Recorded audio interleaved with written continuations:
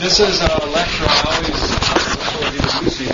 Harley's going to spend a few minutes talking about Joe Kruzel. Joe was the former associate director here in the 1980s and 90s.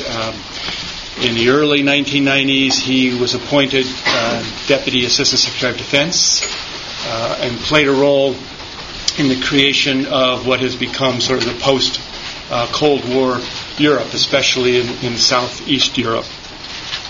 Joe was a very popular professor here at Ohio State. He had come here from Duke, where he'd also been a popular professor. And one of the things he cared most about was trying to get Ohio State students and graduate students and faculty alike to play a role in Washington, to play a role in the real world, the way he was inclined to do. And so I've dedicated this seminar series, which is now in its 8th year, to his memory. In 1995, he was part of a mission led by Richard Holbrooke on its way to Sarajevo, trying to bring an end to the war in the Balkans at the time, when his armored personnel carrier went down a hill and he died along with 2 other people in the armored personnel carrier.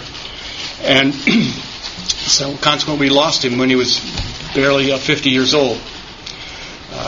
So Joe's notion was that we should have, my notion was in Joe's honor, we should have a series of people who were like Joe, people who played a very important role in the government and could come with authority and some perspective on how knowledge is used in the government to make policy decisions, but who also had a very distinguished career as an academic and publisher.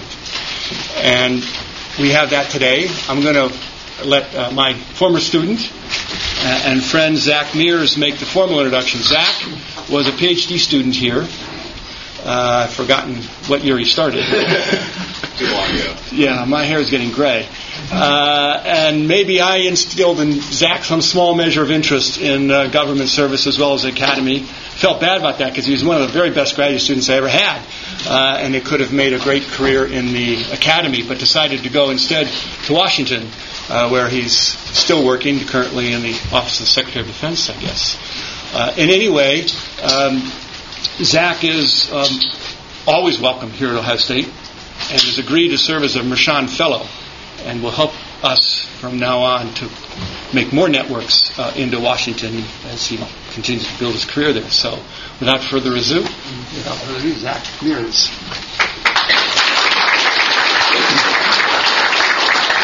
Well, you didn't come here for me, so this will be brief. But thanks, Rick, for the introduction, and thank you all for coming. As Rick mentioned, part of my relationship with Mershon is hopefully going to be able to bridge the gap between Columbus and D.C. And for those that were out earlier this month, Andrew Exum gave a talk on the future of U.S. efforts in Afghanistan in 2011.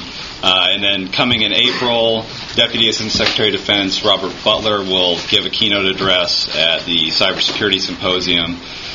So again, these are part of the efforts to help bridge the gap between Columbus and Washington and try to bring some of the current policymakers and experts to Columbus to get your all's feedback and insight. But perhaps the gem of this year's talks is the talk today by Dr. Ted Warner on both recent and future arms control negotiations with Russia. But it's important for other reasons. Ted had both the benefit and luxury of having known and worked with Joe Kruzel during the Clinton administration in the 90s. Both are Air Force Academy graduates. Both are experts on Russian defense and arms control policy. Both have worked on arms control negotiations. Joe serving on the delegation to SALT I, and Ted being the deputy head of the current negotiation for New START with the Russian Federation. For much of the past 2 years, Ted has served as the deputy head, leading the negotiations from the defense perspective, making sure that the treaty always was informed of the national defense interests that were at stake for the United States, and also helping to outline an effective and tailored inspections framework for the treaty, all of which, thankfully, came to fruition when the treaty was passed in December of this last year. In addition to his work on New START, Ted, over the last 30 years, has had an influence across an array of policy areas for the department, having been responsible for department policy on arms control, cooperative threat reduction, countering the proliferation of nuclear weapons, among others. And Ted has also taught graduate-level courses in Soviet and Russian defense and arms control policy at Princeton, Columbia, and George Washington universities. So I think it's quite plain that Ted is an authoritative speaker on these issues, and we're very fortunate to have him here today at Mershon. So please, ladies and gentlemen, Dr. Ted Warner.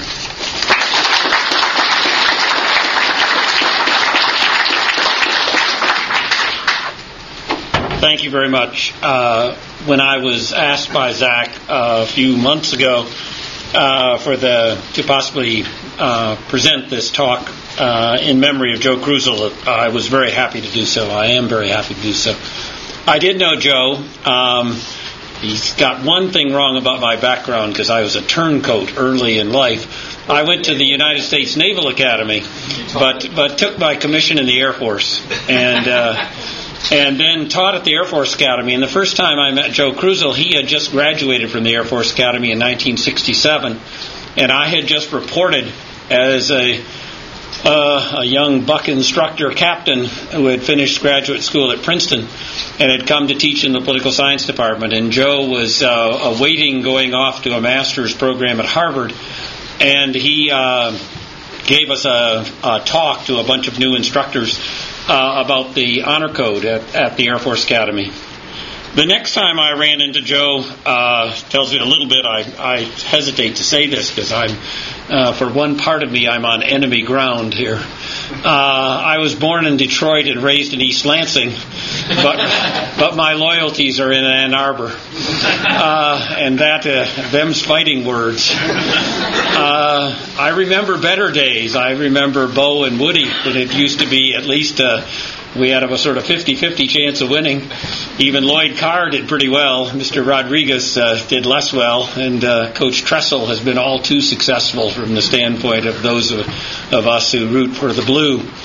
But in any case, I came here and came to Mershon at one point when Joe was here in the latter part of the 80s. It may have been the early 90s. I don't have the exact date. And Joe and I were both great fans of golf, and so he took me out to the Scarlet course, and we were out playing.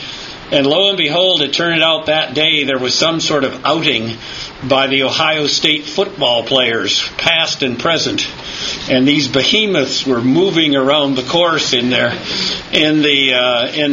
carts, as I remember. And the only thing that I was thankful for is that I had a Michigan baseball cap, but I wasn't wearing it that day. I think it may have saved my life.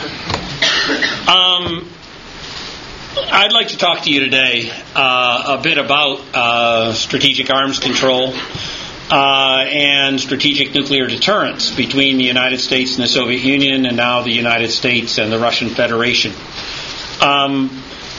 The deterrence we're talking about in this case is, of course, the deterrence that has prevailed between our two countries since the mid-1950s. Deterrence and stability based on mutual vulnerability, on the fact that both sides have so-called secure second strike capabilities, and neither is tempted to take recourse to the use of nuclear weapons because it was clear that were that to occur, really in a sense both would go down in flames. That deterrent stalemate, if you will, began to emerge in the mid-1950s. It was the conscious policy of both governments throughout the Cold War, as long as the Soviet Union existed until late 1991, and of the United States to sort of perpetuate this as the best answer to the avoidance of nuclear conflict between these two adversaries. Now, for over 20 years, of course, we've had, almost 20 years now, there has not been a Soviet Union anymore, but there's been a Russian Federation. And our relations with them are considerably better than they were throughout the Cold War and the bad old times of the Cold War. But there is certainly a substantial degree of distrust between us.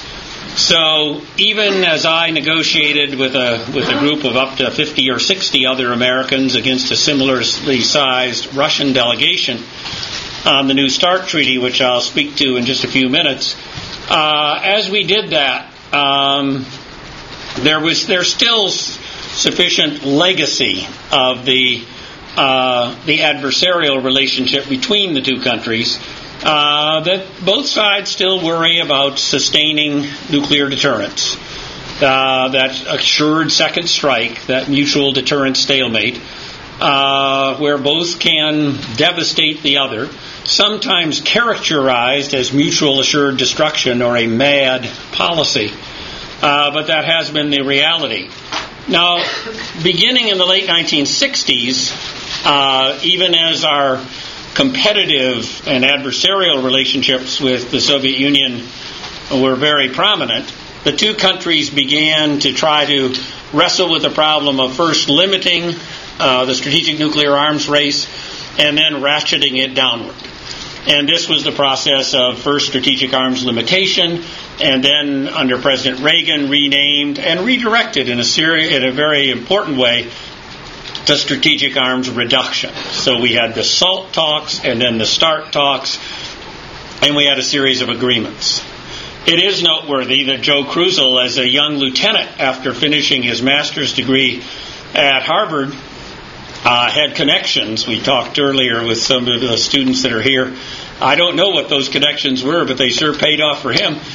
He ended up on the delegation to that original set of talks, the SALT I talks, that were held alternatively in Helsinki and Vienna, and yielded an agreement on offensive arms and a treaty limiting anti-ballistic missile defenses, the ABM treaty, both signed in 1972 and ratified by the Senate.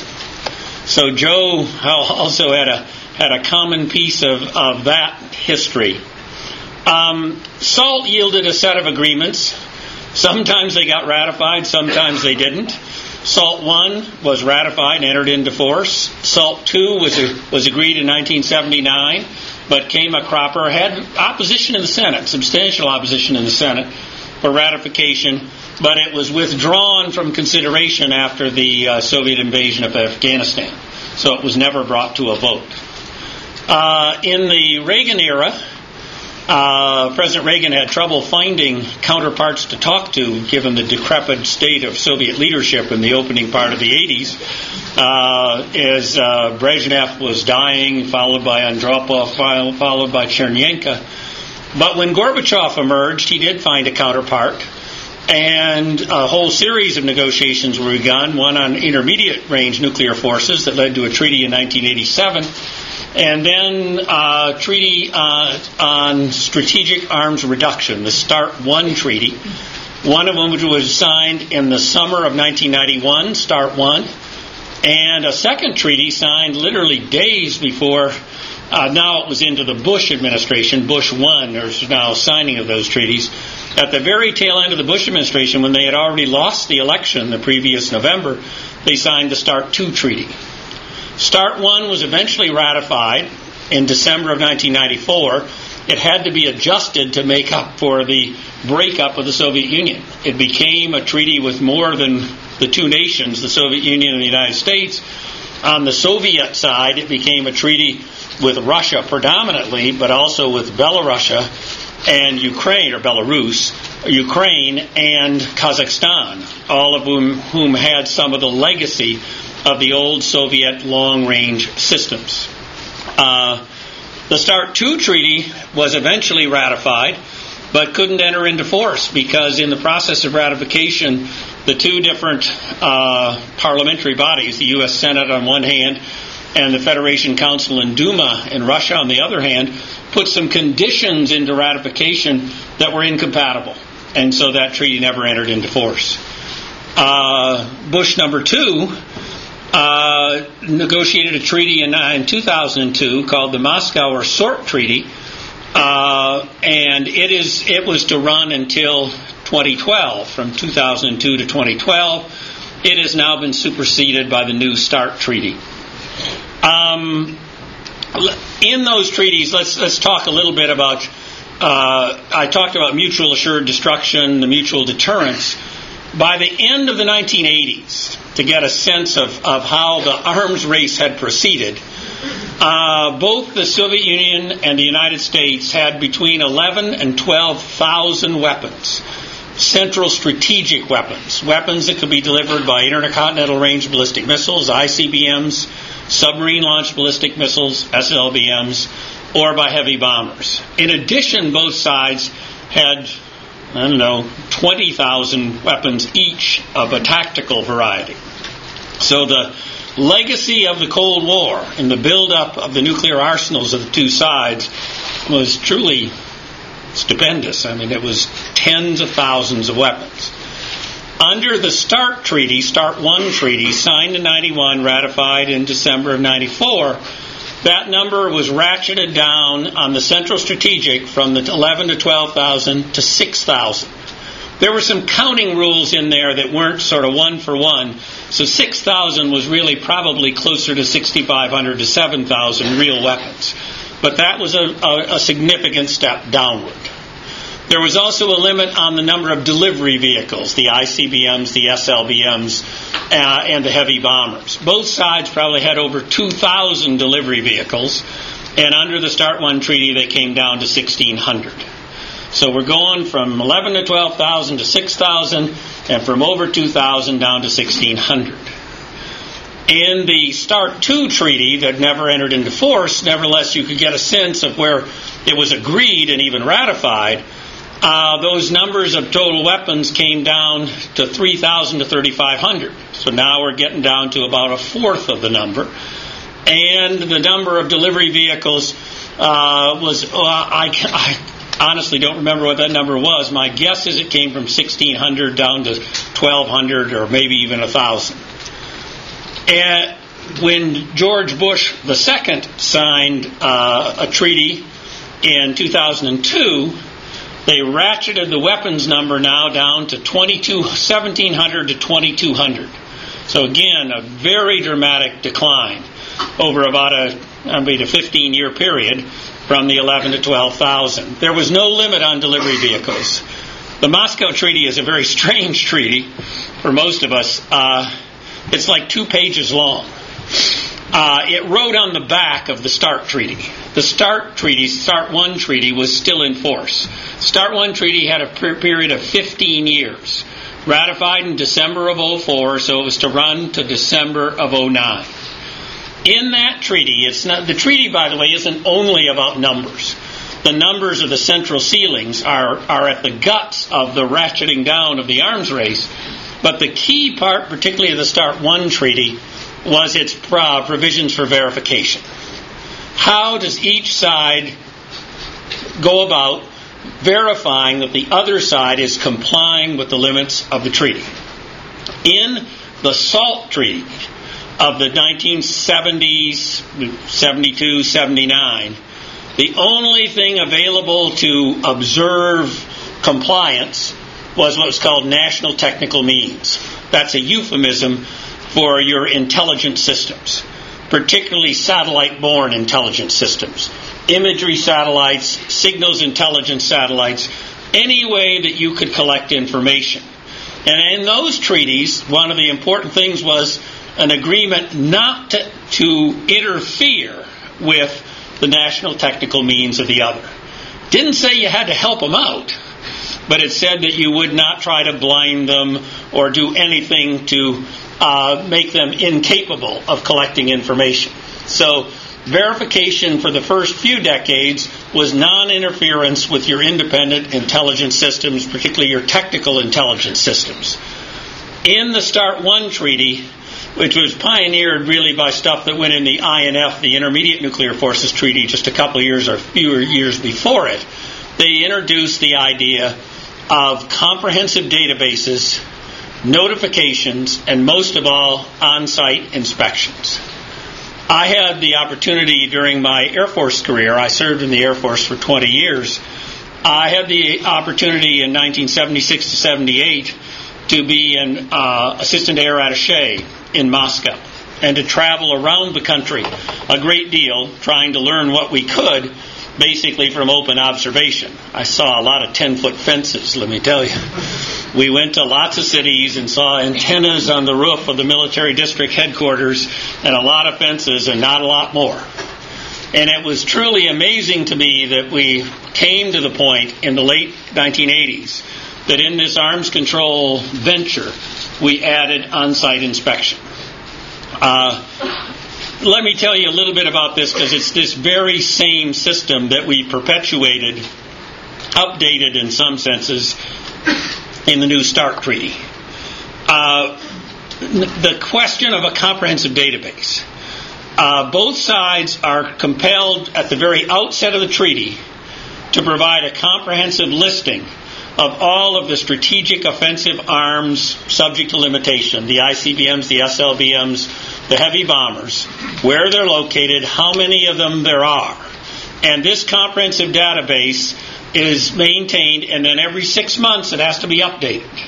So if systems are retired, then they can fall off the list, and there are processes for conversion or elimination. That is how, at the end of the life cycle, they get out of the purview of the treaty. There were also ways in which they were introduced into the treaty.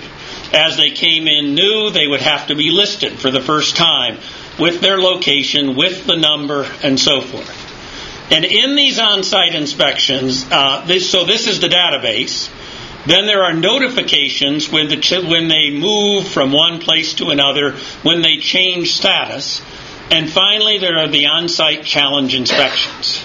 And that was truly a revolutionary development. The inspection teams consist of 10 individuals.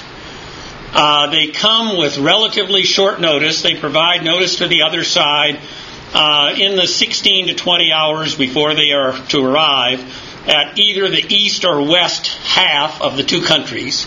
There are ports of entry that inspectors come into. So you send notice, an inspection team is coming. They don't tell you yet where they're going to inspect. They said they're coming into Moscow, they're coming into Ulan-Ude in the Siberia, they're coming to Washington, D.C., they're coming to San Francisco. They are met by a host escort team, and under the New START Treaty, within 4 hours after arrival, they designate the base to be inspected.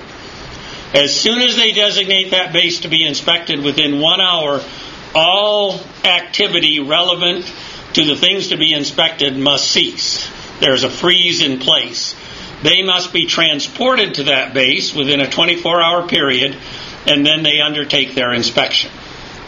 And the most intriguing part of that inspection is when you go to a missile base. You go to a submarine base where these massive submarines are located, each of them carrying 16 to 24 missiles. You go to that base. You are briefed in by the local base commander and his staff. There are certain things you have to be briefed on, including with diagrams and so forth about all the forces that are present at that base. And you get to designate one missile that then you have a small team go out and observe that missile to make sure nothing untoward is done with the missile before you get to inspect it. And you get to go out to that missile, have it withdrawn from its tube, from its launcher, and they crack open the front end and you count the number of warheads located on the front end. This is a random sampling. You're not getting to go and see all of the missiles at the base, but when you arrive, they don't know which one you're going to look at. And on the average in Russia, there's probably about 30 missiles, and you're going to see 1 out of 30. You get to go to see one empty launcher as well, if it's been designated as empty. And under the New START Treaty, in the same inspection, you get to inspect any of the non-deployed missiles. In ICBM fields, ICBMs today, for fixed ICBMs, are all located in hardened silos, sunk into the ground, with steel and concrete, designed in order to make it very difficult to destroy that silo unless you have a very direct hit, even with a nuclear weapon. The Russians have mobile ICBMs that are on mobile erector launchers that go up into a vertical position and can launch the ICBM that go out in the field. In any case, there's lots of details about all this. But there in the late 1980s, under the Intermediate Nuclear Forces Treaty and then the START I Treaty, we pioneered this idea of inspections. And those inspections were not included in that Moscow Treaty, but it was legitimate because it was running nearly coterminously with the already existing START I regime. Now, the problem that the Obama administration faced when it came into office in early 2009 was the START I treaty was due to expire in December of 2009. So President Obama, who in a major speech at Prague committed himself to a far more ambitious long-term goal, and that is the President has said that he is a believer in the long term we should have a world free of nuclear weapons. Now, there's a lot of controversy of whether that can be accomplished. Can we disinvent this enormously powerful type of weapon, which is held not only by the United States and Russia, but several other nations, China, the United Kingdom, the French, the Israelis, the Pakistanis, the Indians, the North Koreans today, and given the efforts currently underway, the Iranians certainly seem embarked upon a path where they hope to acquire nuclear weapons within the next few years. In any case, the President has also stated he does not believe that a world free of nuclear weapons can be accomplished within his lifetime. So he's saying that this is a long-term goal that will take some decades if to be accomplished at all. Whatever that long-term objective, the President made clear that he did want to engage Russia on negotiating a new treaty, a START follow-on treaty, what eventually became known as the New START Treaty. And I was fortunate enough, I had served for 8 years as an Assistant Secretary of Defense under the Clinton administration, and I was out working in the private consulting business with Booz Allen Hamilton, and many of the people that worked for me had come back into the administration, the new Obama administration, and they asked me if I would come and be the Secretary of Defense's representative and the DoD lead figure and the deputy head of the negotiating team for what became known as the New START Treaty. We first began to discuss the broad approach to how we wanted to proceed with the Russians in Rome in late April. We went to Moscow and began really the process of formal negotiation in the middle of May. Then we moved on into Geneva. A tradition had emerged as early as the SALT II negotiations beginning in 1973 to negotiate most of these treaties in Geneva. From the very start, even in SALT I, there was an agreement, let's do it on neutral ground. We're not going to do it in Moscow, we're not going to do it in Washington. And remember, I said they alternated between Helsinki and Vienna. Vienna turned out then to be sort of the capital for negotiating conventional arms arrangements all through the 70s, 80s, and on up to the present. So it was kind of ruled out. Helsinki sort of fell off the map on that issue. And Geneva emerged as a place where there were missions. There's not ambassadors, because that's embassies there, because it's not the capital of Switzerland. But from the old League of Nations and now the United Nations, there's a lot of international political negotiation presence and representation. And so we began to do our talks in Geneva in the midsummer. And then by September, we actually began to write the treaty itself. The treaty is pretty short, only 17 pages long. The protocol, the lion's share of which is in the inspection activities area, this business about how to set up and conduct these inspections of various types, is more like 80-some pages, and the protocol itself runs like 180 pages total. And then there are annexes that also run about 180 pages. We had to negotiate every troublesome word of those documents, and we really did it, it turned out, in record time. Our job, we did not meet our objective. The objective had been to try to have the new treaty negotiated by the time the old treaty expired on the 5th of December of 2009. We made a hard run at that, but we were not there. I remember we made another run for 2 weeks later because the two presidents, Medvedev and Obama, were to meet on the Climate Change Summit in Copenhagen on the 19th of December. We didn't make that one either. We broke for Christmas, came back together in the latter part of January, and did make a trip to Moscow to try to break the back on a couple of tough issues. Interestingly, when we did that in late January of 2010, we actually went to the Ministry of Defense because most of the issues we knew where the resistance was in Russia was in the Ministry of Defense. And so we had a group led by the chairman of the Joint Chiefs of Staff, Admiral Mullen, and he met with his uniformed counterpart, General Makarov, the Chief of the General Staff. And we did, in fact, break the back of a couple of tough issues. And we were able to then go back to Geneva, clean it up. The two presidents signed the treaty in early April of last year, a little less than a year ago. So we got the whole thing negotiated and signed in less than a year, in a sense, because we had those first exploratory discussions in late April. Well, that was only round one. Round two, we had to come back and try to convince the United States Senate to ratify the treaty. Most earlier arms control treaties have been ratified. This is, of course, the right of the Senate, not the House doesn't play a role in this, for the ratification of any international treaties by the so-called advice and consent of the Senate on ratification. Most of the previous strategic arms control treaties had been passed like 90-something to 5 or to 6. This one, it was clear from the outset, was not going to enjoy such widespread support. The Democrats, as we started this, of course, had a majority in the Senate. They had 60. Then with the death of Senator Kennedy and the election of Senator Brown, it became 59. And, of course, there was the prospect of the midterm elections, and even before they were held, it was fairly clear what direction those mid-course elections were likely to go. I won't go into the whole story here. I'll be happy in the question and answer. Let me just give you some relevant facts. There were probably 20 hearings in front of the Senate Armed Services Committee, mostly Senate Foreign Relations Committee. Foreign Relations has the lead for treaties, for that international political side. But because it's about the security of the United States, Senate Armed Services also held hearings.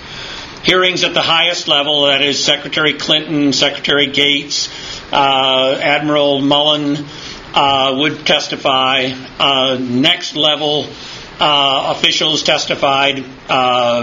Rose Gottemoeller, Assistant Secretary of State, who led our delegation, and I testified on 4 different occasions to these committees. In the manner in which the Senate does its business for most everything, once it holds hearings, there's always a right at the end of the hearing, the chairman or the presiding figure will say, members have 48 hours to submit questions for the record. In other words, they have a turn, if they're present, in order to directly have a dialogue with the witnesses. But they also have an opportunity to submit questions for answers. Those questions are usually written by their staff, often in considerable detail. We had the privilege of answering over 1,000 questions for the record. And you had to be careful. They had to be coordinated among Defense and State and the National Security Council staff, and in some cases the Department of Energy, because energy takes care of the nuclear weapons complex, the one that keeps our nuclear weapons capable of doing what they would need to do were they ever used. In any case, we got through all that. Culminated in the lame duck session after the election, after the shellacking, as the president described it, that the administration of the Democrats took in general in the midterm elections. It was a close-run thing. It was a hard, tough battle. I'll talk a little bit at closing here on my comments and open it to your questions. The main issues that had emerged: missile defense. This wasn't a treaty about missile defense. The Bush administration, Bush II, abandoned the ABM treaty. ABM treaty had indefinite duration. But because the Bush administration wanted to move ahead with missile defenses not directed toward Russia, but directed toward emerging missile capabilities of North Korea and Iran, a missile defense, by the way, that the Clinton administration also agreed in and was heading toward deployment, we, in the latter stages of the Clinton administration, had actually engaged the Russians on the possibility of revising the ABM treaty to allow the defenses that we have deployed, and even larger ones than we've deployed to date, and getting a Start 3 with ratcheted down numbers. But in any case, I want to give you the statistics on the New START treaty. The overall ceiling on weapons is 1,550. Okay, down from 2,200. Again, down from 11 to 12,000. The number on deployed delivery vehicles is 700, down from the 1,600 under Start 1. And I'm not sure what the number was under Start 2. It might have been 1,200 or so, but down dramatically. There's also a third limit on both deployed and non-deployed launchers of ICBMs, SLBMs, and also on heavy bombers, which is 800. That's a more esoteric limit. But you get a sense again, we were way up here in the 11 to 12,000. We're now down to 1,550. We were up at over 2,000 delivery vehicles. We're now down to 700.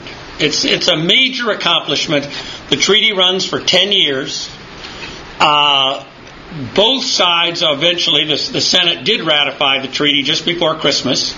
The Russian would have done so within a week or so, but it ran into their Christmas New Year's holiday.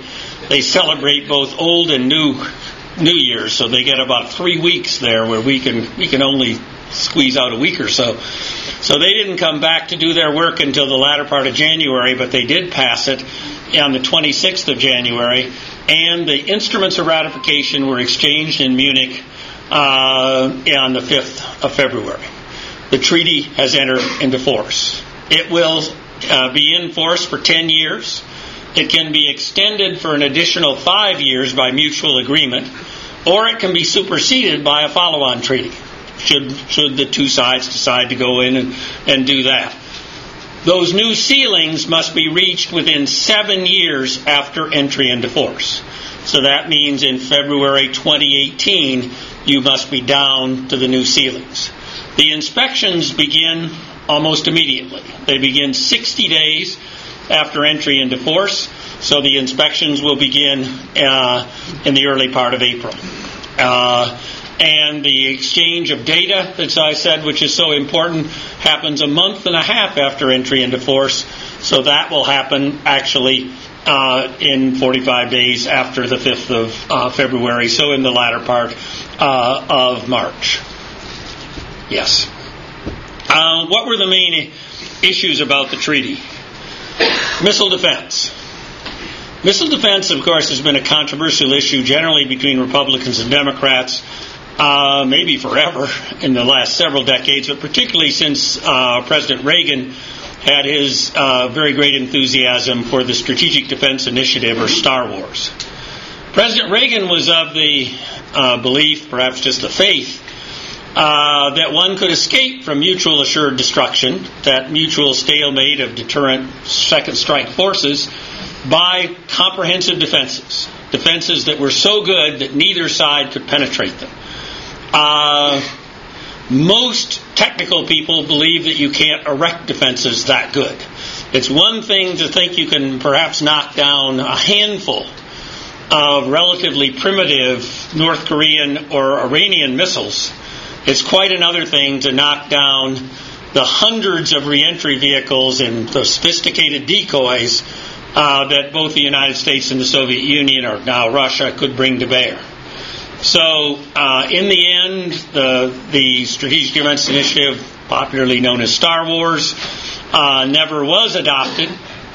But there's still a sort of yearning, particularly in Republican circles, to make sure that defenses are as unconstrained as possible. And there was some belief that in the context of negotiating this Treaty on Reducing Strategic Offensive Arms, that we had done too much on missile defenses. Missile defenses figured in the treaty in three different ways. Number one, in the preamble, it stated the fact of life that there is an intrinsic relationship between strategic offense and defense. In other words, if you're trying to maintain the ability to retaliate with effect, if the other guy has a strong defense, he attacks you first and draws down your force by getting systems before they can launch, and then he has a substantial defense, that might deny him the assured retaliatory capability. I think that's, as former Secretary of State Henry Kissinger testified. I'd love to do an imitation of Dr. Kissinger, but I'd never pull it off. But he said that this idea that offense and defense are linked to each other is simply a fact of life. I mean, this was that. It's in the preamble. It doesn't say anything other than make the observation. Now, the Russians wanted it in there, and we thought it was not that harmful. It is reality. We put it in there. There is a section of the treaty where there is a constraint. It says that you can't convert ICBM silos, those silos that house the intercontinental range fixed ballistic missiles, in order to hold interceptors for missile defense. We did convert a few ICBM silos at Vandenberg Air Force Base, test silos, to house interceptors. We have no intention of doing any more. We now know how to build and mass produce different kinds of silos for interceptors. They're the ones we have where we have 26 interceptors located at Fort Greely in Alaska. And the head of the Missile Defense Agency testified if we want to build more interceptors and put them into silos, it's half as expensive and much more efficient to put it in specially tailored silos. We do not want to intermix interceptors with our silo-based ICBMs in the Great Midwest, in North Dakota, and Montana, and Wyoming.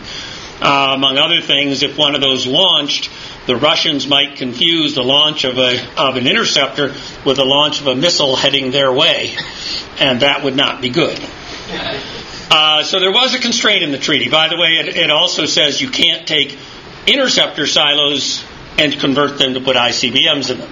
Wouldn't make any damn sense anyway. So there was a constraint, and we took a lot of flack for that. Why did you put any constraint, even if it's relatively meaningless, truly meaningless? At the end of the treaty, when we were getting the treaty, at the time of signature, there often are unilateral statements.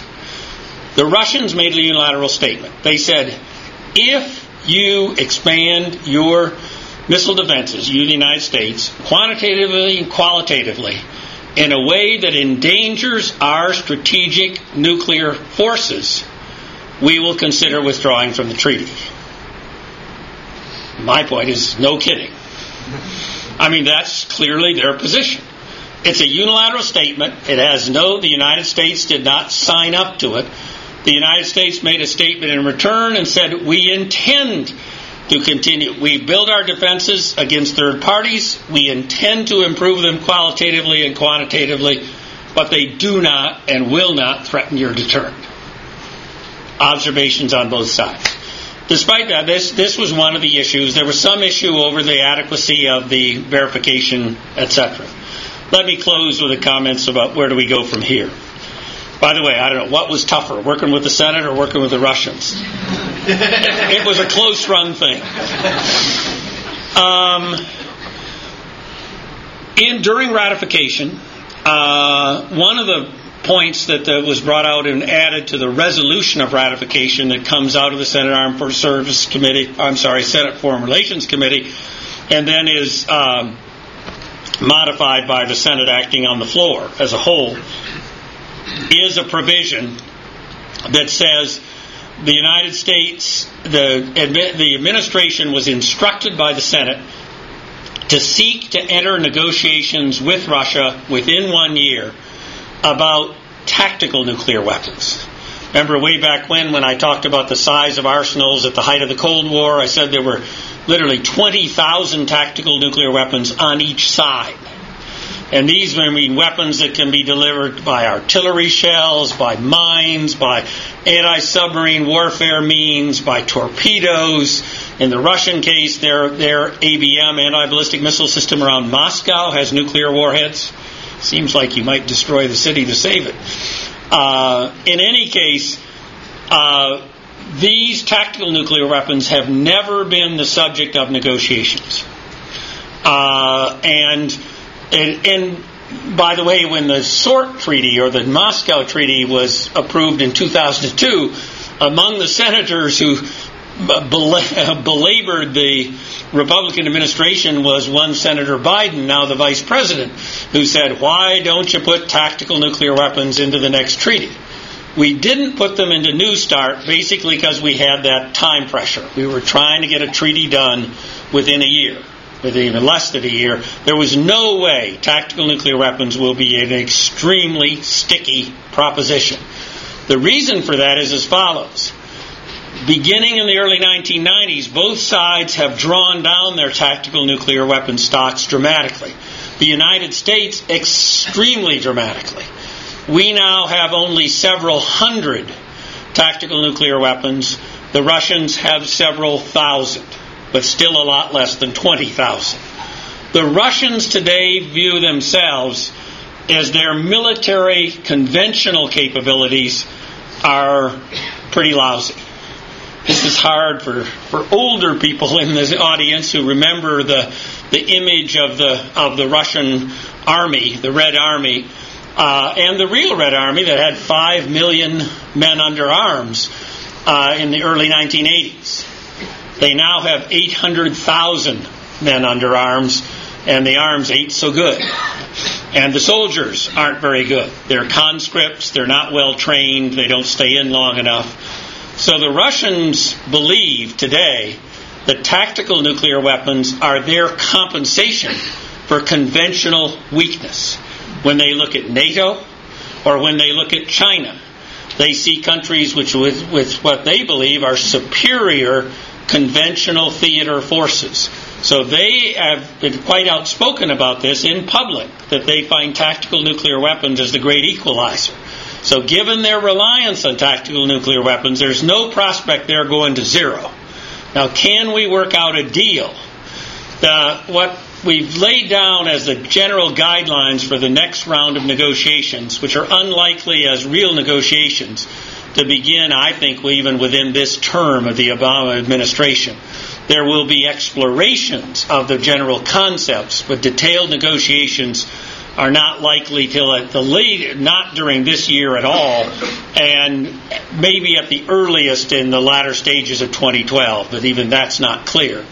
But the desire would be to include both strategic and tactical, both deployed and non-deployed, those that are in storage. That will raise a whole new challenge. We've never had the nuclear weapons themselves, particularly the ones in storage, subject to limitation. So this would be a new territory. And it would mean, if you have quantitative limits on this, that you almost certainly will need to inspect those storage areas, probably with a sampling kind of approach, as many have suggested. So for now, what we face is the challenge of implementing the New START Treaty, getting started literally over these next couple of months and doing it for 10 years, undoubtedly exploring ideas of the next treaty, and maybe I sort of correct myself, maybe beginning to negotiate as early as sometime in 2012, but this is likely to be a lengthy negotiation, more like some of the earlier ones, which ran for 3 to 4 years or more before they yielded real success. One last thing we are doing, I said missile defense is an area of controversy. Interestingly, we are embarked upon some cooperative activity with Russia on missile defense, particularly between NATO and Russia. The Russians took up an offer from NATO at a NATO summit that was held in Lisbon last November. And NATO committed itself for the first time to build a collective missile defense, 95% of which will be provided by the Americans. But nevertheless, it's a NATO collective venture The Russians were offered the chance to then have a cooperative NATO-Russia missile defense for Europe, the European Russia and the rest of Europe.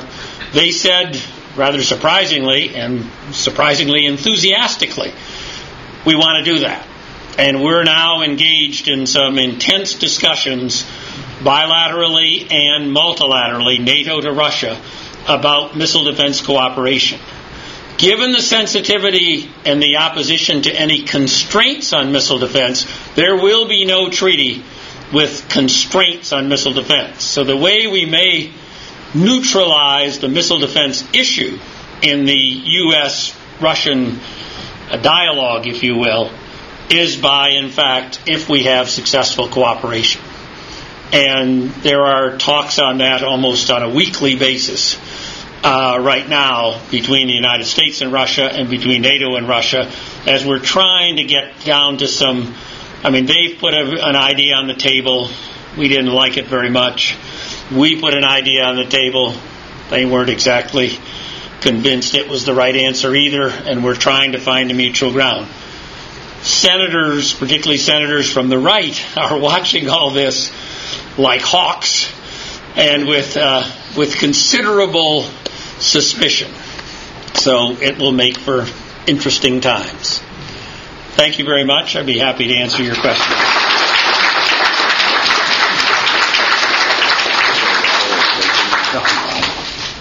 I know the time is, we're hitting the bewitching hour of 1 o'clock, and I understand if anybody needs to get up and leave. I think just because there's a big crowd here, we'll start with Pete. I'll be happy to answer questions as long as you want to pose them.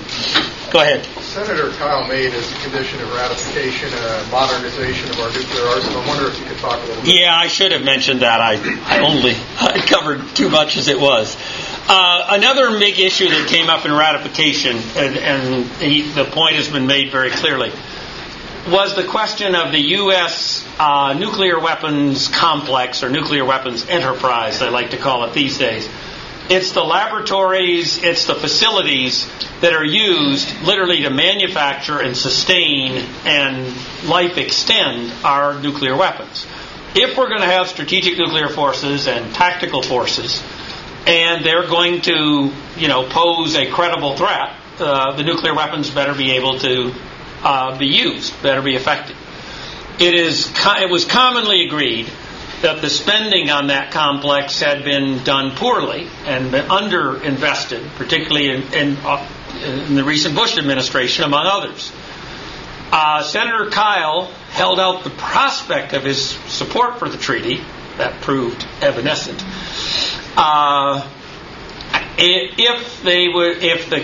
If the administration would commit to a more robust program to modernize, sustain, update the nuclear weapons complex, which is spread across many states. And by the way, various senators with pieces of that in their state, this became a litmus test on their being willing to possibly support the treaty. There was extensive bargaining done at the very highest levels between Kyle and the leadership of the administration. At one point, a report that was required by the Congress was brought out, the so-called Section 1251 report, because it came from a section of the Defense Authorization Act. It pledged to take what was a $70 billion investment over 10 years and to ratchet it up to $80 billion. Now, there's a little bit of smoke and mirrors in this, because this administration cannot commit future administrations. If the Obama administration goes out after 2012, or even if it lasts to 2016, it won't last till what was then 2010 to 2020. So this is sort of, a sign of good faith, but it's not binding. But in any case, the 1251 report said $70 billion to $80 billion. Well, the game wasn't over yet. As we got toward the end game in November, December, negotiations continued, and the final offer accepted was $85 billion. So there is greater investment to be made. And this administration, by the way, in the most recent markups by the Energy and Water Subcommittee of the House, with its enthusiasm for budget cutting, offered to cut this year's investment in that area by 2/3, and now they're down to only having cut it in half. last time I looked, that's a Republican majority in the House that's doing that. So I don't know Senator Kyle and his friends, I don't know what they can do in the sense if the administration went up in good faith and asked for X dollars consistent with the $85 billion over the 10 years, but if the Congress itself chooses to appropriate a great deal less, that's the way it's going to turn out. But that was one of the other major piece of the dialogue and bargaining, quite frankly, internal bargaining, was this question of investment in the nuclear weapons complex. The chances that the 85 will come in this kind of fiscal austerity mood, I think we've already seen clear evidence of how difficult that's going to be. Is there a number below which or at which we should begin to think there's a prospect of getting past nuclear mutual assured destruction? Let me answer that in a couple of ways. First of all, the next negotiation, I think there's one more purely U.S.-Russian negotiation logically in the works. And in the Central Strategic Area, I think that would ratchet the number down from 1,550 warheads, down to maybe 1,000. So that's another number, okay? That's a long way from not having mutually assured destruction. I don't know. If you have just 10 weapons, that could be enough for mutually assured destruction in the minds of some. There's lots of different calculations. First, what do you hold at risk? What do you threaten to strike? How much is enough? And then in the calculation, what if he attacks me? How many survive? If he's got defense, even modest defense, what is it? What is the number? People do those exchange calculations all the time. There was a time at the height of the Cold War when we both sort of convinced ourselves about the nature of what we wanted to hold at risk, and we had very ambitious objectives. Literally thousands of targets. Clearly, when we're down to saying we need only 1,550, we've recalibrated what we have to hold at risk. The Strategic Command did an analysis under what was called the Nuclear Posture Review, a major review done at the outset of an administration. This has become a tradition now. It was done at the beginning of the Clinton administration, at the beginning of Bush II, and now the beginning of the Obama administration. The Nuclear Posture Review, which in Washington, of course, must be known by its acronym of NPR. It was not National Public Radio. In any case, they did an analysis and used the existing guidance for what to hold at risk, and came to the conclusion that a number around 1,500 or 1,550 was adequate in light of the character of the forces and our projected nature of those forces. Another piece of ratification, by the way, was a commitment to sustain the delivery systems and even have follow-on delivery systems.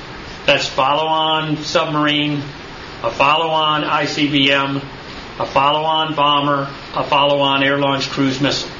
And by the time we got to the end game of the discussion with the Senate in December, in letter form from the President or the Secretary of Defense were pledges to move ahead in those directions. I don't know what the number is. The Chinese have satisfied themselves until very recently with only about 20 intercontinental range missiles. They are in the process now of adding to that in significant numbers. The British and the French have found adequate to their needs numbers in the few hundred. Okay, so we have a variety of different versions. I don't know, what do the Indians have, the Pakistanis? Usually in the 100 to a couple hundred are the kind of figures you'll see in the unclassified assessments of that. It's the idea of getting all the way to zero is making that final transition is exceptionally challenging. Also, the numbers question. Do you carry around any notion in your mind as to what I suppose will be a pretty small number, the fraction of the total defense budget was spent on negotiations, verification, this sort of thing? But then what would presumably be a much larger number, what share of the total defense budget is spent on maintaining, broadly defined, the nuclear capacity? Oh, gosh. I don't have that at my fingertip. I know I've seen it in the past. Yeah, we did have to do some figures about what does it take to implement START, a new start. There is a substantial cost of inspections, both hosting and carrying them out. And the other costs are really in the conversion and elimination of systems as they come off the books. It was a couple of $1 billion over the 10 years of the treaty. The cost of strategic offensive arms, gosh, I probably knew that once, but I don't have it now. It's quite inexpensive until you get to modernization. I mean, the ICBM fields, running them all the time is very inexpensive. I mean, it's all sunk costs. I remember Tom Schelling making that argument in 1978. And it hadn't changed much. We have fewer of them. We used to have 1,054. Now we have 450 heading to either 400 or 420. We did lay out a baseline structure once the reductions kick in. And we know it's between 400 and 420 of the ICBMs. Again, they're not very expensive to sustain. There is some modernization going on to make sure the motors last and all this. And then there will be the need, if you're going over decades, for a new ICBM. The submarines are more expensive, but we once had 41. I love the Navy will tell you 41 for freedom. We had 41 submarines. We now have only 14. And 2 of them are in deep overhaul because we've been putting each of them. It's amazing. The Trident submarine came out in the early 80s. They're going to last for over 40 years. And at the 20-year point, they have to go in to get a new fueling of their reactor, and they do a general overhaul, and they're out of commission for a year and a half to 2 years. So we've been basically living with a force of 12 as we would rotate 2 into this. They're more expensive. We have double crews, blue and gold crews, to be able to keep them out at sea to such an extent as we do. The bomber force now has been a dual capable force, that is nuclear and conventional. And it's gone down. We used to have over 500 B-52s at one point. The last B-52 was added to the force in October of 1962. So we're keeping those last models of B-52s, and we're going down to about 60 of them. We have 20 B-2s, and we have about 80-some B-1s, but all the B-1s have been converted to conventional only. So they don't count in this at all. So, and we used to have, goodness gracious, 15 probably Strategic Air Command bomber bases. Today we have 5, and it'll be down to 3 when the B-1s at least no longer count as nuclear, though they'll still be in the bomber conventional force. But it's especially with the 2 wars going on and all that, it's got to be it's certainly well under 5. It's under 5% of the budget, I would say. Yes, ma'am. If Putin becomes president in 12, do you think that will change the tone or chances of future negotiations, or not at all? I don't think so. Putin, of course, agreed to the SORT treaty, and we were always careful of the man we did business with was Medvedev as president, which you clearly know. Putin is the prime minister. He's not a man without influence. Nobody yet knows whether Putin it's not quite as automatic as some think that he wants to be president again. He certainly wants to be a power broker, but does he want the presidency? We will see within the next year or so. No, Putin actually said positive things. There were times when we worried about him. He said some stuff about the Russians really worry about our missile defense. I mean, they really worry that we might expand that mother by a great deal and begin to hold them at risk. And that, I think, is across Putin, Medvedev, whoever else is on top. But Putin, in the end, I mean, it was his party and Medvedev's party that ran it through the Supreme, through both the Federation Council and the State Duma. So I don't think so. The real issue is these tactical nuclear issues. It's going to be hard. The general way, by the way, people, some creative minds, both Russian and American on this matter, unofficial, have said have an aggregate ceiling, like 3,000 or 2,500, and that's tactical nuclear, strategic nuclear, deployed. Deployed means they're on the delivery vehicles. Non-deployed means they're in storage, usually highly bunkers with lots of security protection. So have that overall number and have a sub-number for strategic, maybe a sub-number on delivery vehicle. It's not too hard to conceptualize the agreement. It's not even too hard to think through how you might do the inspections. The Russians have shown themselves really not very enthusiastic about having Americans muck about in their nuclear storage sites. So that's going to be one of the toughest issues. You can't possibly have a ceiling on those weapons and not have inspection. I can certainly tell you that after I was in charge of the negotiation of all the inspection activities. And it was a hard slog, and the Russians want no part of, at least at this point, about getting into nuclear weapon storage sites. Earlier you said there will be no constraints on missile defense, and that, I think you said that to Mark. There was a lot of controversy about this. From the right wing standpoint, from the conservative Republican standpoint, they were mad as hell if the words missile defense were ever connected to the treaty. Okay? They didn't like it in the preamble. They thought it was unnecessary. Some of their leading lights, Condoleezza Rice, said one of the great things we did is disconnect offense and defense. Sorry, Condi, but it's just not true. I mean, you never disconnected it in the Russians' minds. You got away with it in a treaty that rode the back of another treaty and took the numbers down. But the Russians have this concern, and for them it's a very real concern. The thing, we in the last analysis put that one in the treaty itself, Article 5, Paragraph 3. I'm not sure I can cite any other article or paragraph, and that one's imprinted in my memory. Article 5, Paragraph 3 was this business about converting launchers. As I made the argument, this thing doesn't make a lot of sense. It made limited sense when we did it in Vandenberg. It doesn't make any sense now, but that is a constraint. There is a constraint in the treaty on missile defense, and Senator Kyle and Senator Sessions and many other senators who believe strongly about that matter were mad as hell about it. But you also, that the U.S. decided not to deploy in Eastern Europe, and that seems like a heck of a concession. Well, we did not. That's not true. We changed our deployment in Eastern Europe. There was a third site. This is a theater missile defense capability that was also capable of doing the initial shot at a ICBM coming out of Iran. We changed in September of 2009. The President announced the abandonment of the so-called third site, putting 2-stage ground-based interceptors into Poland and putting an X-band radar into the Czech Republic.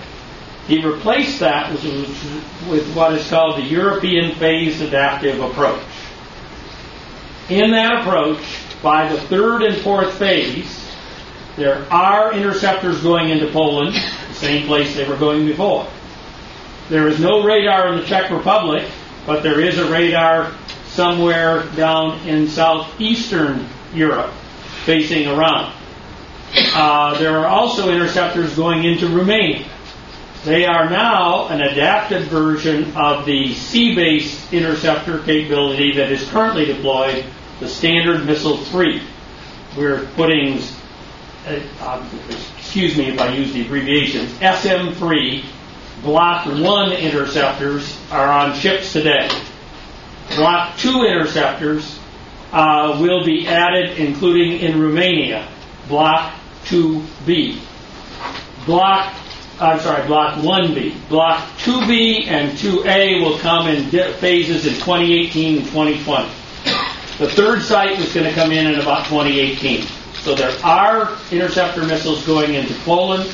They will be capable of intercepting ICBMs that are on their way from Iran toward the United States. They will not be capable of intercepting Russian ICBMs or SLBMs because they're in the wrong place. So again, that seems like a concession. And given that there are deployments planned down the road, as you just stated, I'm curious if we go through with that deployment or those deployments, how would that, number one, impact the treaty, and how would that, two, impact Russian strategic military doctrine? Well, that's what I was trying to say at the very end. Let me just spin it out a little more. The Russians are worried that the European phased adaptive approach in its third and fourth phase, particularly in its fourth phase, now projected for 2020, not that much different than the old plan, which was sort of 2017-18. They worry that those missiles could endanger their strategic deterrent. We have demonstrated to them, given the geographic location, given the velocities of those missiles, that they cannot intercept Russian ICBMs, let alone SLBMs, which are far to the north or out in the broad ocean area. It is a running gun battle with the Russians on whether they want to believe that. What they then do, they say, but what if you took these things and put them in the Baltic Sea and put them way up near St. Petersburg, or put them way up near Sweden? Well, if we put this type of capability far enough to the north, it could, in fact, intercept Russian missiles. But that's not where we're going to put them. We'll see. There is a dialogue on whether this was too great a concession. We argued strongly that that's not the case. We're actually getting a European defense capability over the phases, which is much more comprehensive. It didn't have much for Europe in it before. It has a lot for Europe now.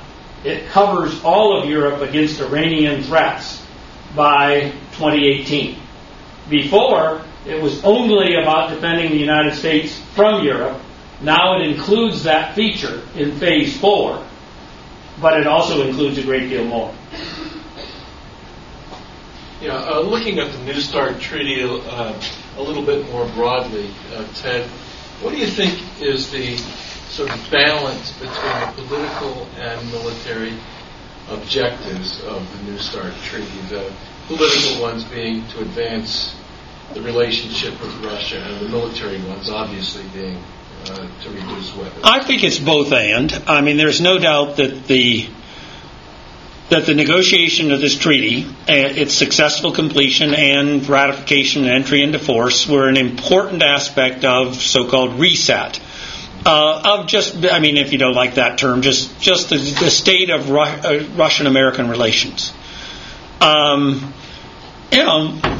It's interesting. My wife and I went to Russia just a few weeks ago to participate in a they call track 2 or track 1.5, meaning a not fully official, a semi-official sort of discussion of strategic stability issues.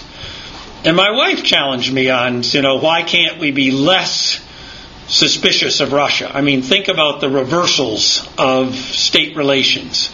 The United States and Germany, the United States and Japan, of the end of World War II, and by the middle of the 50s, a decade later, we were allies. Now, that tended to be driven by a third threat, which was, in fact, the Soviet Union. The United States and Vietnam. We fought a terrible war with Vietnam. I mean, we lost lots of people. They lost many times more than we did.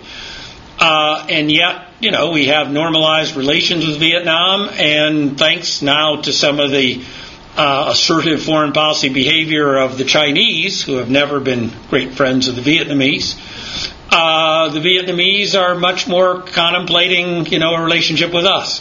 Are we there with Russia? Not by any means. But do we have to stay? I mean, those of us that grew up and lived through the Cold War, it was just my wife kind of challenged me to at least for a moment abandon that Cold War mindset and at least open one's mind to a relationship with a different Russia. It's a Russia that's no paragon of democratic values by any means. Matter of fact, they've slipped backwards badly in terms of their domestic political behavior vis-a-vis the critics of the regime and the ability to have a truly multi-party system and so forth. Nevertheless, I'm sorry for that sort of diversion. But on the whole, even if we take it that we have many differences, the administration thinks that, as they sort of take stock after just a little over 2 years, we have cooperated a great deal. The Russians have cooperated on the transit of materials through Russia, both on air and on rail, in order to support the war in Afghanistan. We've cooperated on sanctions against Iran. The Russians have grudgingly come to, I think, understand that Iran does pose some threat to them. They don't see it at all as the same way that we do. But arms control negotiations always had both faces. One, they had a specific strategic utility vis-a-vis deterrence, level of the arms race, so-called first strike stability, no incentive for either side to introduce the use of nuclear weapons, arms race stability to at least dampen and channel the arms competition. Those aspects are still present, and the role as an important aspect, not quite the flagship it was, I think, in the Cold War, but still the most prominent achievement, I would say, in Russian-American relations in the last decade. Yes. I like the way your wife thinks. Yeah. I'd like to ask you a different question. You mentioned the extreme reduction in tactical nuclear weapons on both sides. That was done completely without agreement. And similarly, France has gotten rid of 2/3 of its weapons, again, without agreement. Is it possible it'd actually be less strategic weapons if the START talks didn't exist? I don't think that you don't have to guarantee anything. You simply sort of play against the other side. You get rid of them if you find you made a mistake. You can always rebuild. So consequently, you're more likely to get rid of them since you don't have to worry about a real ceiling that's agreed to. Break a treaty or anything. I don't tend to agree with that. I mean, I think the two sides did recognize that they'd sort of run amok in the total numbers. I mean, it was roughly 30,000 on both sides. Seemed a bit extreme. And they were able to combine what was called the presidential nuclear initiatives, which were reciprocal pledges by President Bush, first with Gorbachev and then with Yeltsin, right at the break point there between the breakup of the Soviet Union and Yeltsin coming to power as the president of Russia. And that was good. But reciprocal unilateral, at this point, it's not that clear. I think in this area, where we've gotten down to these numbers, we've come from the 10 to 12,000 down to the 2,000 and less than 2,000. I think it's easier to do it with the negotiation, and I think it's ironic because on one hand, I clearly have served in Democratic administrations and have that point of view. I got a kick out of the fact that some of the people that served during Bush 2 and didn't seem to have a very high standard about inspections and that, they beat the living tar out of me and others about how inadequate your inspection regime is when you really had to come forward with a treaty. I think that we've now pioneered the use of inspections in ways that are very useful. They are sampling inspections. They're not comprehensive. But the threat of the sampling and the vulnerability of all the bases to such inspection on short notice, I think it's a very critical part of being able to get down further. I mean, we'll never know the other hypothesis. Is there a tendency to hang on to the weapons so you can use them as bargaining chips? We didn't do. I'll give you an example that we didn't do that. In the Nuclear Posture Review, one of our tactical nuclear weapons was the nuclear-armed Tomahawk land attack cruise missile, TLAM-N, as is known. The administration, the Navy, wanted to get it off the books, and the administration agreed to get rid of TLAM-N and not keep it around as a bargaining chip for the next negotiation. So, it's hard to prove a negative here, just that it wouldn't have worked a different way. I think we've been able to use both approaches to bring us a long way back from the excess, to put it mildly, that we accumulated in the Cold War. I think we have time for one more. If there's one last question, we have time. Thanks. I wondered about the conversion and elimination process you mentioned. How prominently did that oversight of that enter into your negotiation on inspections? And in general, are you satisfied, or are popular fears that they're old, decommissioned nuclear material are being sold on secondary markets? So just well, again, we don't do anything about the weapons. We're doing it about the delivery systems. We're doing it about launchers and missiles, but not the nuclear weapons. And there's no requirement that the weapons be destroyed. And I didn't want to, that's just a fact. We have some thousands of weapons awaiting dismantlement today. And we announced our sort of active stockpile for the first time ever of 5,113. And that was announced in the fall of 2009. 2010. I think 2010. Conversion or elimination is interesting stuff. I mean, there were some provisions in Start 1, the original Start, that had us going to we were particularly concerned about mobile missiles and their launchers. And the Russians had them and we didn't. We had plans to have them. It was more of a talk, and we never followed through on it. I don't think our politics would allow us wandering around missiles certainly in the railroads, which the Russians had a system that did that. Even they got rid of that one, thank God. But they still have land mobile systems. We used to go watch them dismantle the launcher, and our inspection team might be there for 3 weeks watching them cut this piece and cut that piece. We simplified it and said, look, if we can take a look at the thing when it's done. And then there was quite a controversy on how many and how often and all this. And we ended up with a compromise. And it's too complicated to get into. They were worried about conversion of our B-1 bombers. We showed them the after, but never the before. So we're going to have an exhibition within the next month, in which we finally show them this is where it was, this is what it turns into, this is why it can't carry a nuclear weapon, which I think is long overdue. But conversion, they've never done any conversion. We've done conversion, primarily conversion of bombers, from nuclear and conventional to conventional only. Elimination, both sides do. Some eliminations we still use national technical means. We just say that things have to be displayed in the open for a certain amount of period, a certain period. By the way, one of the interesting things, our last point I make, in the mobiles we used to have, for mobile launchers, we had a unique identifier, a number. Okay, and it would be, so you could track them by tail number, basically. The Russians, one of their bargaining approaches was they said, we got mobiles and you don't. This is mobile land-based systems. We both have mobile submarines or mobile bombers, but mobile land-based systems. And you had all this unique stuff for mobiles. We're not putting up with any of that anymore. And one of the things they said, you had these unique identifiers on mobiles. They said, if they were applied to everything, we could live with them. We said, fine, let's apply them to everything. So we did. And I think that was a net gain. Because now you can track by serial number the submarine launched missiles, the intercontinental range missiles, and the bombers. Most bombers have tail numbers anyway.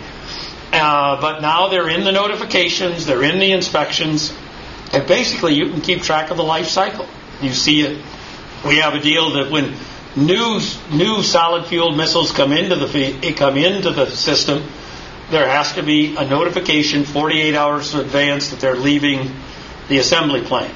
And then wherever they arrive, within 5 days after they arrive at the flight test center, at our operational base, at a storage area, you got to get a notification. Now they're subject to inspection.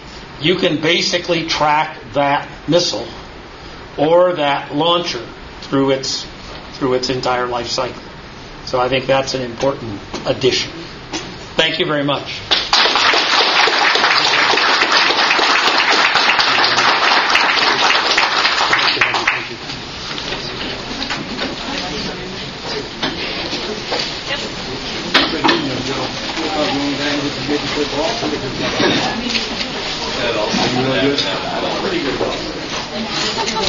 I wasn't sitting when this bar was right. You were sitting last time we played. Yeah.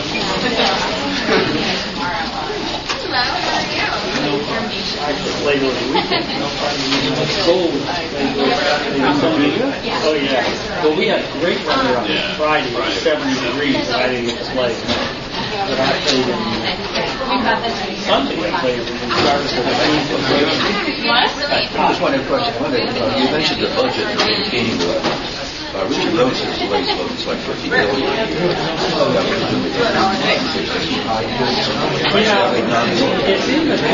There's some numbers in the 1251 report I'll have to go look at. 50 means awfully high. When you're in the midst of now, if you're talking about the weapons, remember I said that was going to be, $85 billion for 10 years. I mean, so that's in the neighborhood of $8 billion or so a year, just the weapons. Right. Okay, so that part I get. I was really thinking he was asking, the person asked, I think, about the DOD budget. No, that's all the DOD budget. Right, so there's some government. But see, the sustainment of the ICBM is not that. And the submarine was the operation was more, but the bomber particularly you only build I'd have to look. But 50 billion seems high. Yeah, I'm thinking it's 10. So what are you up to? About 6 miles and 6 years old.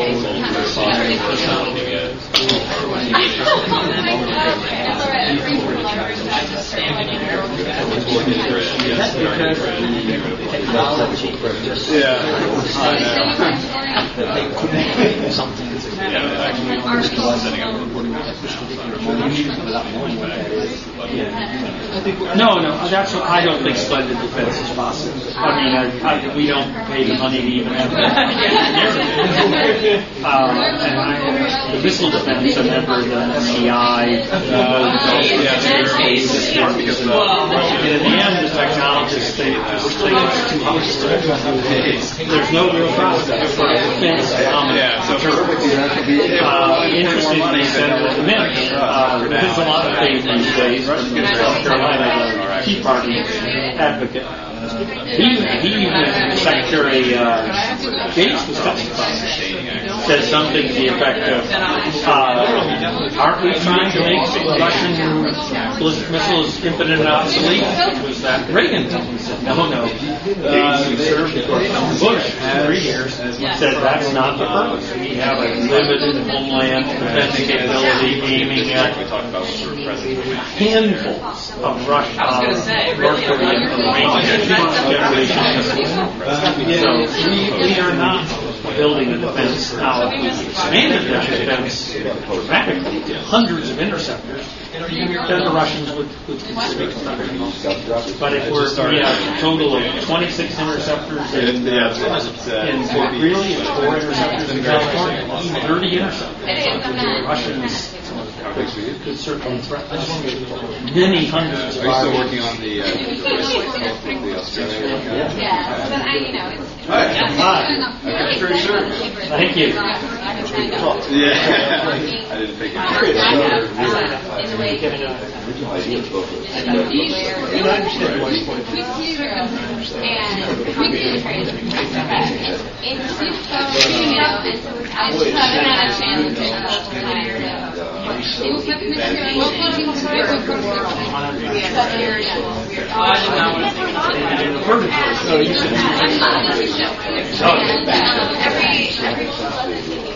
Oh, I meant domestically. I didn't mean foreign policy. You know. In George's case, I think the Russians. In the Georgians were dumb enough to fall for it.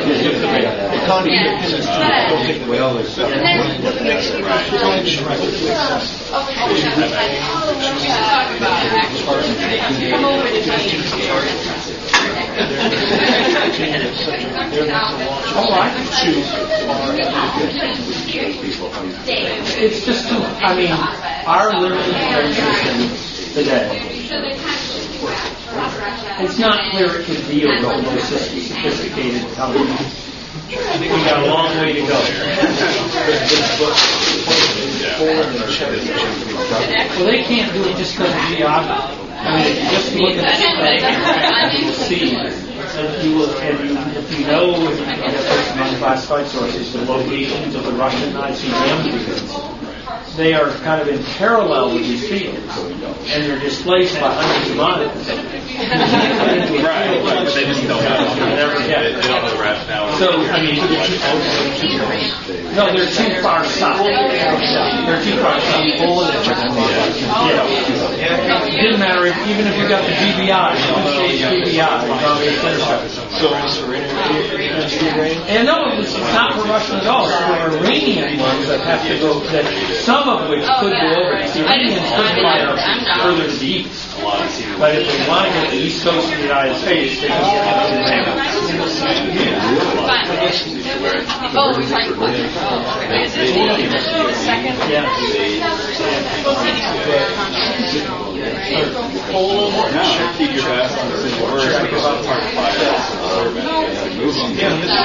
There's no doubt, by the way, these same defenses, some of them could also be done. Were the Russians? The truth is, the Russians don't have, other than the very short-range missiles, because the INF treaty, they have no intermediate-range missiles. I mean, it's really So given that, the Russians don't have much of a missile threat to Europe. About the main missiles, I guess they could fire their ICBMs from way out in the Far East and fire them in Europe. And they could fire up around the Baltic states. The only place where sort of Russia converges with NATO territory now is in Estonia and Latvia. Everything else people forget because of Belarus and Ukraine, there's this offset of non-Russian. So there really isn't.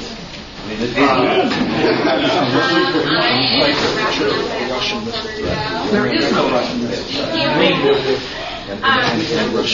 There's no INF missile. They're short-range missiles. They couldn't even, unless they were deployed in Belarus, they couldn't reach Poland. Now there's Kaliningrad nearby. Yeah, but they could have been. I'm sorry, I should have said if they put SS-26s in Kaliningrad, that's one of the reasons that the Poles that put Patriots have gotten us to put Patriots to reinforce the idea that maybe defense of all of its members, including Poland. Could they have the Russian missiles right towards the U.S.? They're on the wrong. Remember, they go north. Yeah, they know go there's a no ground as well, but the Great Circle route is way to the north. So what was the point of it? They weren't about Russia. They were about Iran. Okay. They're on the road to Russia. That's no concession. They put them there to put them on Russia. And they're about Iran. They even are limited to what they stop Iran from doing because if Iran moves further east, they can get away from them and still hit the Western United States. Then why would the Russians get behind on it? Mostly because they still don't like us doing military things that were there. Yeah, they're here abroad. As long as you have Joe would be happy. Good. Take care. Joe was a good job. Oh, you're welcome. I thought one of the most surprising things, I was standing on the